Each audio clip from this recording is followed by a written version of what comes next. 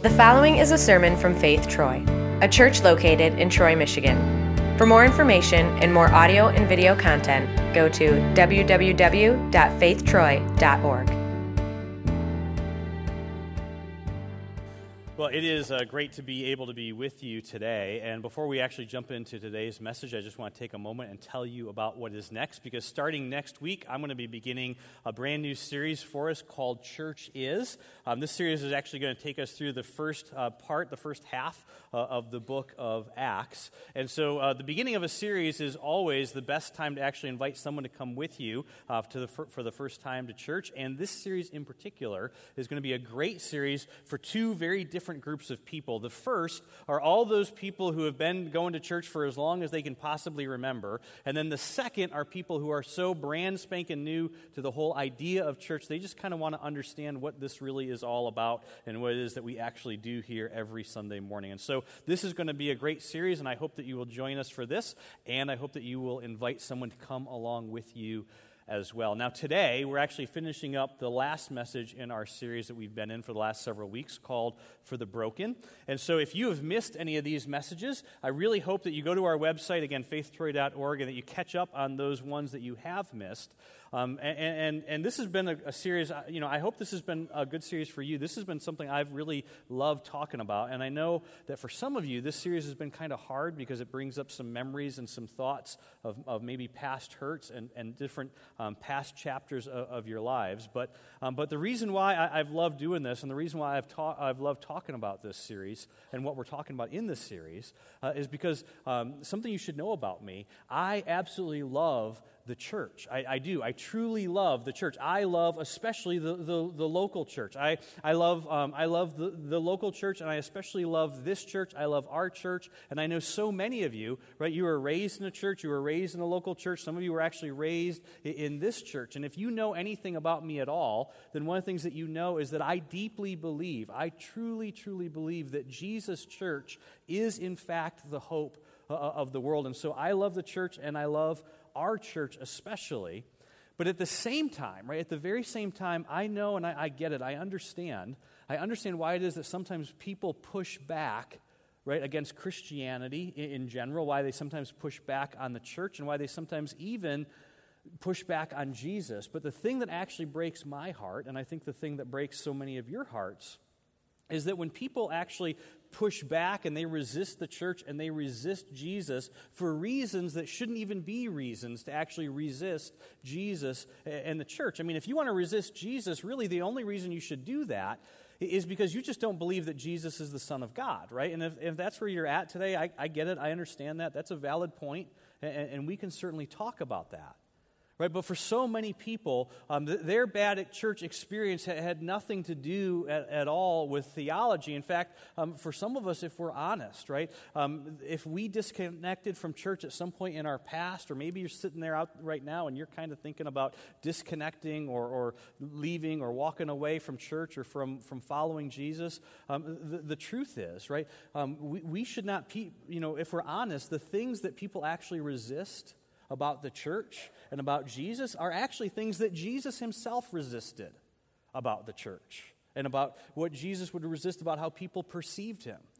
Because when Jesus showed up and he began to talk about who God is and how God is, what Jesus taught, what he told us, it was such a stark departure from everything that was thought of as religion in the ancient world, and truthfully, even much of what is thought of or talked about as religion in our world today. Because when Jesus showed up, he did not come to introduce a new religion, he came to introduce a new relationship. When Jesus came into our world, he did not come to establish a place, he came to establish a people, he came to establish a movement. And then somewhere in the 4th century, Pastor Tony talked about this a little bit last week, somehow in the 4th century, right, this whole movement that was led by a Savior who was actually crucified by Rome, it actually became the legal religion, the official religion of Rome. And then things began to change. And the movement that used to be characterized by the simplicity of a resurrected Savior and love one another the way that I have loved you, suddenly that began to take on the shape and the form of religion. And see, the truth is, I want us to change that. And I think that we can. And so I think we should actually try.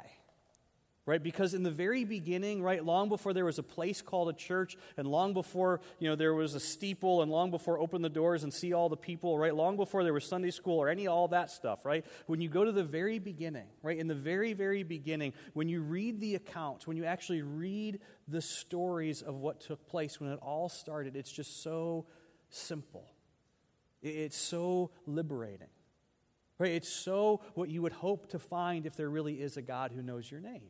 I mean, it's so what you would hope to find if there really is a Heavenly Father up there who wants to have a relationship with you.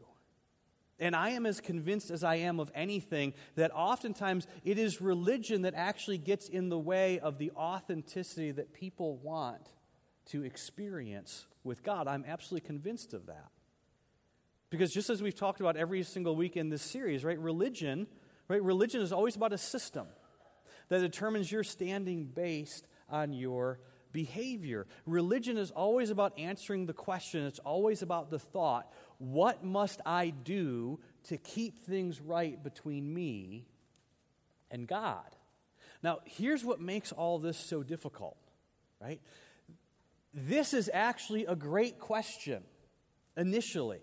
Right? This is actually a great question for you to ask yourself in the beginning. But in your faith relationship with Jesus, in your growth with Jesus, you have got to move beyond, okay, what is it that I get out of this and how do I keep God happy with me? Because as followers of Jesus, one of the things that we believe, because one of the things that Jesus taught, in fact, one of the things that the people who followed Jesus and wrote about what it is that Jesus taught after he rose from the dead, what they all teach, right, is that once you have placed your faith in Jesus, once that you believe that Jesus really did die for you, that he rose from the dead, once you believe that, you and God are fine, right? You're fine. You're good, right? In fact, the scriptures actually say we have been reconciled to him. And so for us to actually spend the rest of our lives as followers of Jesus kind of fixated on how do I get God's attention, how do I get God to answer my prayer, what does God think about me, what does God feel about me, how do I get God to tune in to what's going on in my life, the truth is it is nothing but religion talking. And never moving beyond that will actually lead you the wrong way. It will lead you away from maturity in Jesus. And so because of the fact that religious thinking, right, is always about rules and rituals, and because of the fact that religious thinking is always fixated on answering a question that Jesus has actually already answered for us, right, the truth is religious thinking often leads to exception to the rule kind of thinking. And this is why for many of us, in our experience of our relationship with God, we find ourselves asking the question, okay, how close can I get to sin without really making God angry at me? How close can I get to sinning before God turns away or walks away from me, before I lose God's blessing, before I lose God's favor? And so what happens? Right? Rituals become escape clauses. And see, that is what ultimately produces hypocrites, and that is why people hate the church. Because as long as you stay focused on answering a question that Jesus has already answered, as long as you stay focused on, okay, God, what do I need to do to keep you focused on me, right? You're mixing religion and Jesus. That's what's going on. You're mixing those two things. In fact, it's a very, very subtle form of self-centered religion that Jesus has actually invited you to abandon completely.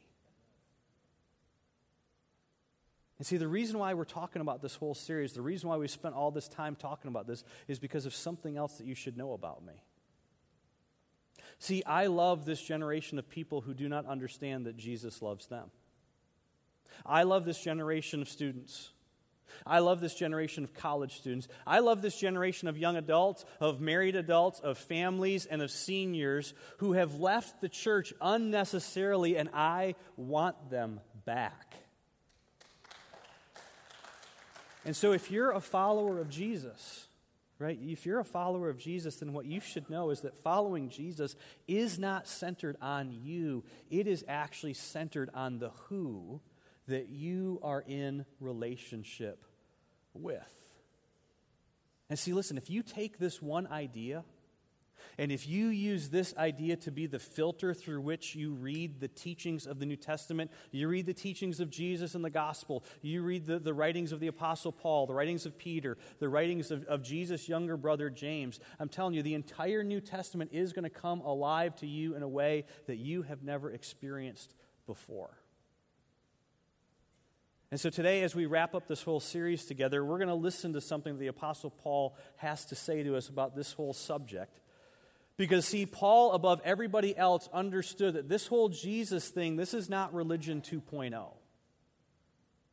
Because he, above everybody else, saw front and center what happens when you actually blend Jesus and religion together.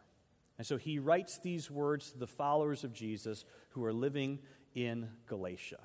Take out your Bibles, open them up to Galatians chapter 5, which if you're using one of those Bibles in front of you is on page 1815. Now again, the reason Paul wrote what it is that we're about to read together today is because, as you know, once the Apostle Paul became a follower of Jesus, he travels all throughout the world planting these little Jesus gatherings everywhere that he went.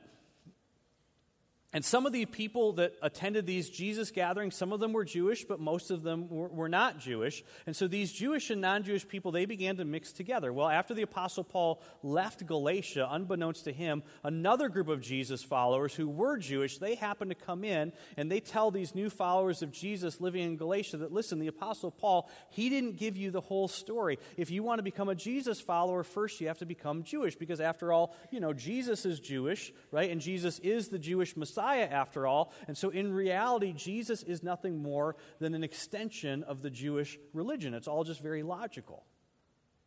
Right? And so in these words that the Apostle Paul writes, we actually discover just how extraordinarily emotional he became and how actually angry the Apostle Paul got when people tried to mix together religious thinking and Jesus thinking.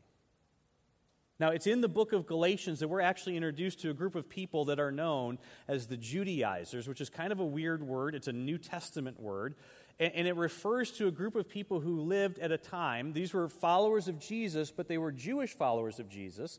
And they believed that in order for you to follow Jesus, you needed to first convert to Judaism, which was very, difficult for Gentiles to do. And for, all the Gentile men out there, it meant that you had to have a little surgery take place in order before you could follow Jesus. So it was not exactly a proposition that they were excited about.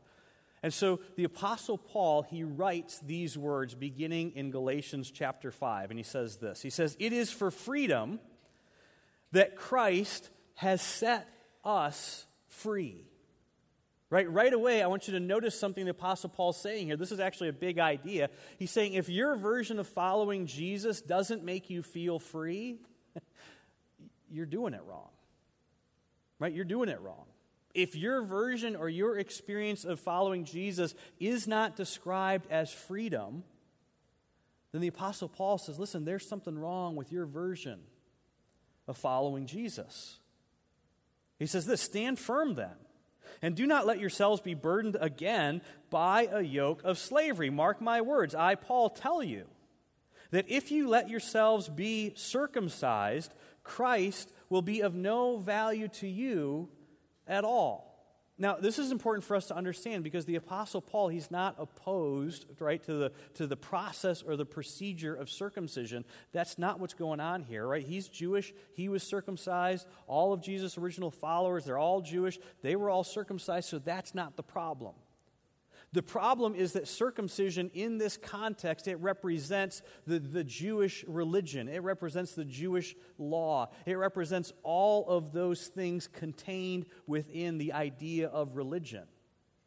And that's what the Apostle Paul's problem is. And that's why he gets upset about this. He says, circumcision is not something that you need to take part in. And in fact, if you're doing that, all you're doing is you're actually embracing religion. And Jesus isn't that. And so consequently, if you are circumcised as an adult, he's saying, you're actually leaving Jesus and you're going back to religion. That's why he says Christ will be of no value to you at all. He picks up in verse 3. "Again, I declare to you, Every man who lets himself be circumcised, that he is now obligated to obey the whole law. You who are trying to be justified by law, you have been alienated from Christ. Right? Meanwhile, the people who are reading this are thinking to themselves, no, we haven't. No, we haven't. We haven't been alienated from Christ. That's not what's going on here. We're just mixing a little bit of, the old way with the new way. We're just kind of blending these two things together. We haven't been alienated from Christ. And Paul says, no, listen, you don't understand. You don't understand. It doesn't work like that.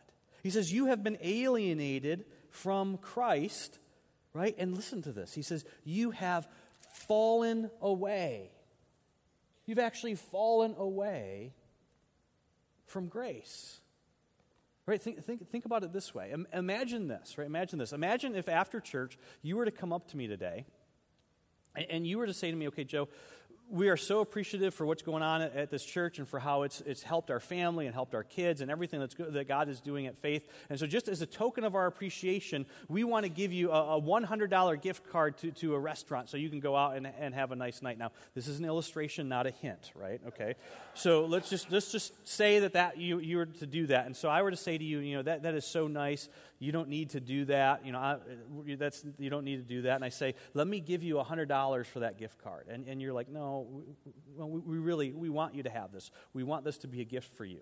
And I say, okay, well, would you at least let me give you $50 for the gift card? And you say, no, we want this to be our gift to you. We really want to just say thank you for everything that's happening at the church, everything that God's doing in our family. And I say, okay, I get it. But would you at least let me give you $25 for the gift card? And so you stop and you think about it for a moment and you say, okay, that's fine, Joe. You can give us $25 for the $100 gift card.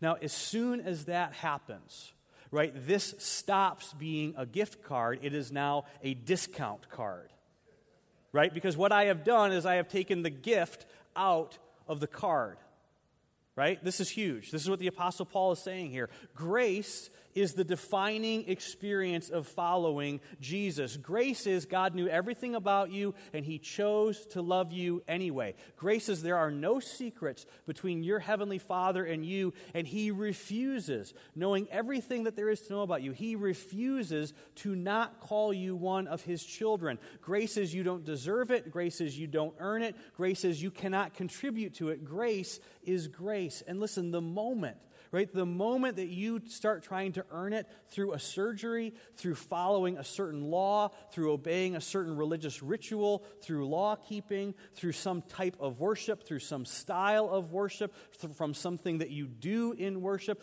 the moment any of that thinking actually creeps in, the Apostle Paul says, the moment you go into bargaining mode with God, you have fallen away from grace. The moment that you think your Heavenly Father actually looks at you and He says, you did that so perfectly, you did that so rightly, those words that you used were so beautiful, they were so correct, they were so right, that you know what, you're one of my favorites and you're in, right? The moment that happens, the Apostle Paul says, don't kid yourself, you have fallen away from grace. That's not Jesus.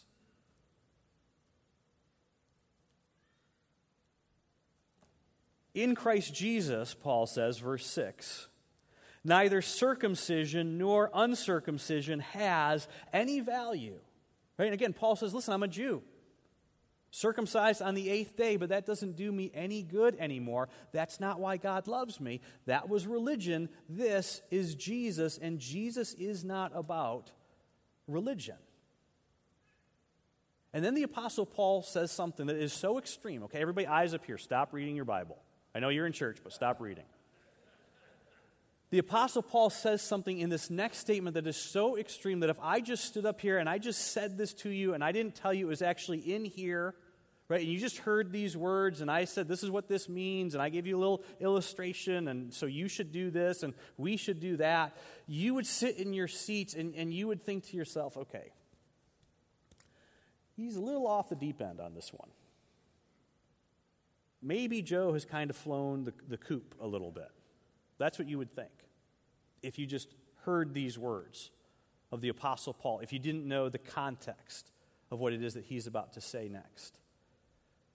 And see, listen, if you're sitting there right now and you are thinking about checking out of church, you're thinking about checking out of Jesus, you're already started to leave this whole idea of following Jesus, you're just here because you're making somebody happy today, right? My hunch is that what the Apostle Paul says next actually addresses the reason why you've left, or the reason why you're considering leaving, or the reason why maybe even you have stopped following Jesus. Because the Apostle Paul says this. Are you ready for this? The only thing that counts is faith expressing itself through love. It's like, Paul, have you seen how thick the Bible is? I mean, Paul, do you understand even how thick the New Testament is? And Paul's like, yeah, I wrote most of it. But I'm telling you, the only thing that counts, the only thing that matters is faith expressing itself, which means working it out, right? Working it out, just working it out. Faith expressing itself through love. He says circumcision and all that circumcision represents, the old way of thinking about things, this whole idea of religion that we've been talking about in this series, that focused question that we just get stuck on of, God, how am I doing? How am I doing? God, forget about them, but how am I doing? God, I did. God, I didn't. God, I'm going to. God, I should. I shouldn't have. Right? All that stuff. Paul says it's all just vertical. Right? If you're a follower of Jesus, if you believe Jesus actually died for you, that he rose from the dead to prove that he really is your Savior, to prove that he has forgiven your sin, then you're good. You're in. Right? Remember what it is that we said 2 weeks ago. Right? If somebody will die for you, you never have to worry about how it is they feel about you. Right? If somebody will die for you, they are for you. You never have to go to bed one single night of your life staring at your ceiling thinking, okay, what does God actually think about me? How does God actually feel about me? If you're a follower of Jesus, you're in, you're good. Right? You don't have to focus on that. What the Apostle Paul says is, if you're a follower of Jesus, the thing I want you to focus on is faith expressing itself through love. That is what counts, he says. Verse 7, you were running such a good race. Right? In other words, he says, when I was with you in Galatia, right, before all this happened, you were running such a good race. You quit going to the pagan temples. You quit doing all that nasty pagan stuff you used to do. You're doing such a good race. You weren't trying to discount the grace that Jesus gave you. Everyone was doing so good. You were running a good race. Who cut in on you? Who cut in on you and kept you from obeying the truth? Right? And then he uses this interesting illustration that some of you can certainly appreciate, I'm sure. He says, a little yeast works through the whole batch of dough. Right? A little yeast, a single-celled fungus. That's what yeast is. So if you had waffles or toast this morning, happy thought, right? A single-cell fungus, right? That's what yeast is. You put some of that into a batch of dough, you walk away, and before long, the whole thing has changed. That's what the Apostle Paul is telling us. A little bit of religious thinking, a little bit of legalism, a little bit of gracelessness, a little bit of, how am I doing? Forget about them, how am I doing? The Apostle Paul says a little bit of that, it ruins the whole thing. It only takes a small amount of the wrong thing to pollute the entire thing. This is what the Apostle Paul is telling us. That's his point. And he's saying this Jesus thing, this is new. This is not religion. Right? And then we actually get to the part in this letter that shows us just how serious the Apostle Paul actually took this whole idea of mixing Jesus and religion together. And we see the anger that comes out in the Apostle Paul over this entire issue, because he says in verse 12, as for those agitators, right, those Judaizers, those people who came in after me and they polluted the message of the grace of Jesus. As for those agitators, I wish they would go the whole way and emasculate themselves. And it's like, Paul, isn't that a little bit much? And the Apostle Paul says, no, listen, you don't understand. That's how serious That's how serious all of this is. It's as if the Apostle Paul could see into the future about what was going to happen. And I'll tell you how he knew. Because the Apostle Paul, right, was a Pharisee.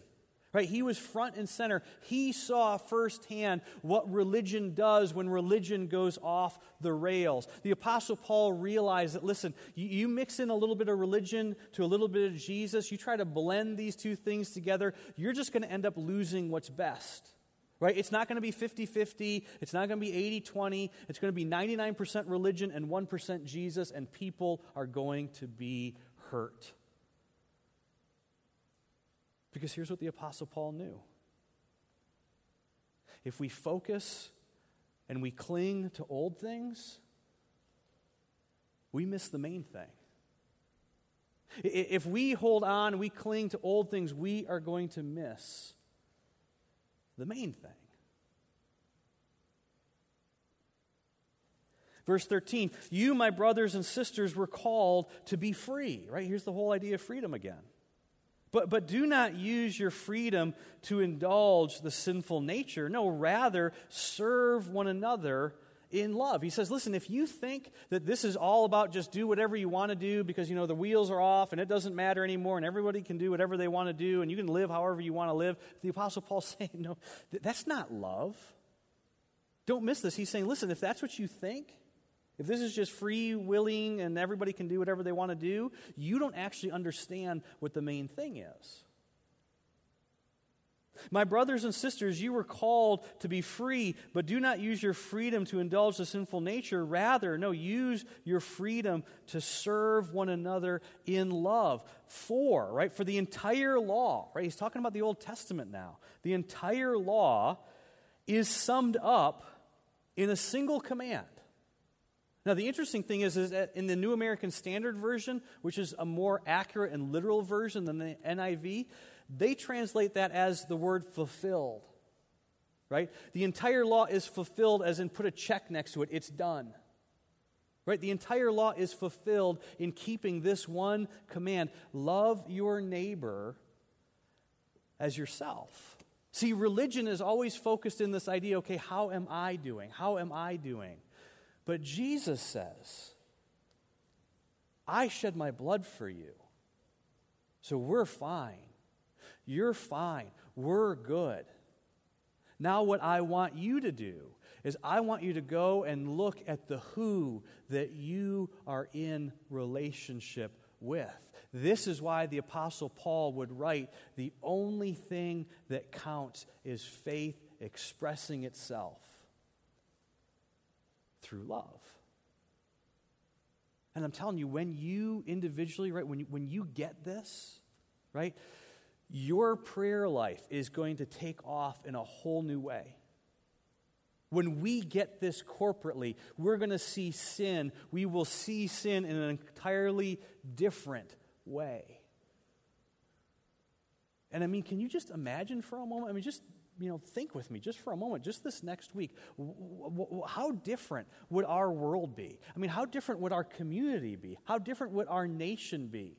If just us Jesus followers, if we just decided that, from now on, the only thing that matters, the only thing that really counts is my faith in Jesus expressing itself towards love in other people. Can you imagine what that would be like? Because, see, listen, if you were broken by the church, it wasn't because that church believed in Jesus, was it? And see, that, the Apostle Paul says, is why you cannot blend religion with Jesus. That's why you cannot mix these two things together, because the moment that we get obsessed with this idea, of God, how am I doing, how am I doing, how am I doing, it's in that moment that we actually take our eyes off the people who matter most to our Heavenly Father. So what would this look like for you this week in your life? What would it look like in your life if in every interaction that you have, every conversation that you have, every single temptation that you actually face in the coming week, what would it look like to just simply ask the question, in this situation, what does love require of me? In this situation I am in right now, what does love require of me? See, this is the question that will actually lead you to maturity in Jesus. And this is the question that will transform the lives of every single person that your life interacts with. And I'm telling you, this is the essence. This is the essence of following Jesus. And again, if you think this is simple, if you think this is too easy, if you're sitting there and you think, okay, it's watered down, all you're doing is you're watering it all down, right? If that's where you're at this morning, okay, I hear you. All I would tell you is that when your Heavenly Father asked this question, it cost him his son. When your Savior asked this question, it cost him his life. And then he looked at us, and he says, now follow me. Follow me. And the way that you do that, the way that we do that, is by simply asking this question and then acting on the answer. What does love require of me? And I'm telling you, this is the question, right? And again, if you're sitting there and you're still skeptical about all this and you just don't know, how do you reduce that down? How do you reduce all of this down to just that one question? I'm telling you, Jesus himself answered that question when he said this. When the Son of Man comes in his glory and all the angels with him, he will sit on his glorious throne, right? This is where we began today. All the nations will be gathered before him, and he will separate the people one from another as a shepherd separates the sheep from the goats. He will put the sheep on his right and the goats on his left. Then the king, this is Jesus, then the king will say to those on his right, come, you who are blessed by my Father, take your inheritance, the kingdom prepared for you since the creation of the world. For I was hungry, and you gave me something to eat. I was thirsty, and you gave me something to drink. I was a stranger, and you invited me in. I needed clothes, and you clothed me. I was sick, and you looked after me. I was in prison, and you came to visit me. And then the righteous will answer, Lord, when did we see you hungry and feed you, or thirsty and give you something to drink? When did we see you a stranger or needing clothes? When did we see you, Jesus, sick or in prison, or go to visit you? And the king will reply, truly I tell you, whatever you did for one of these least of my brothers and sisters of mine, you did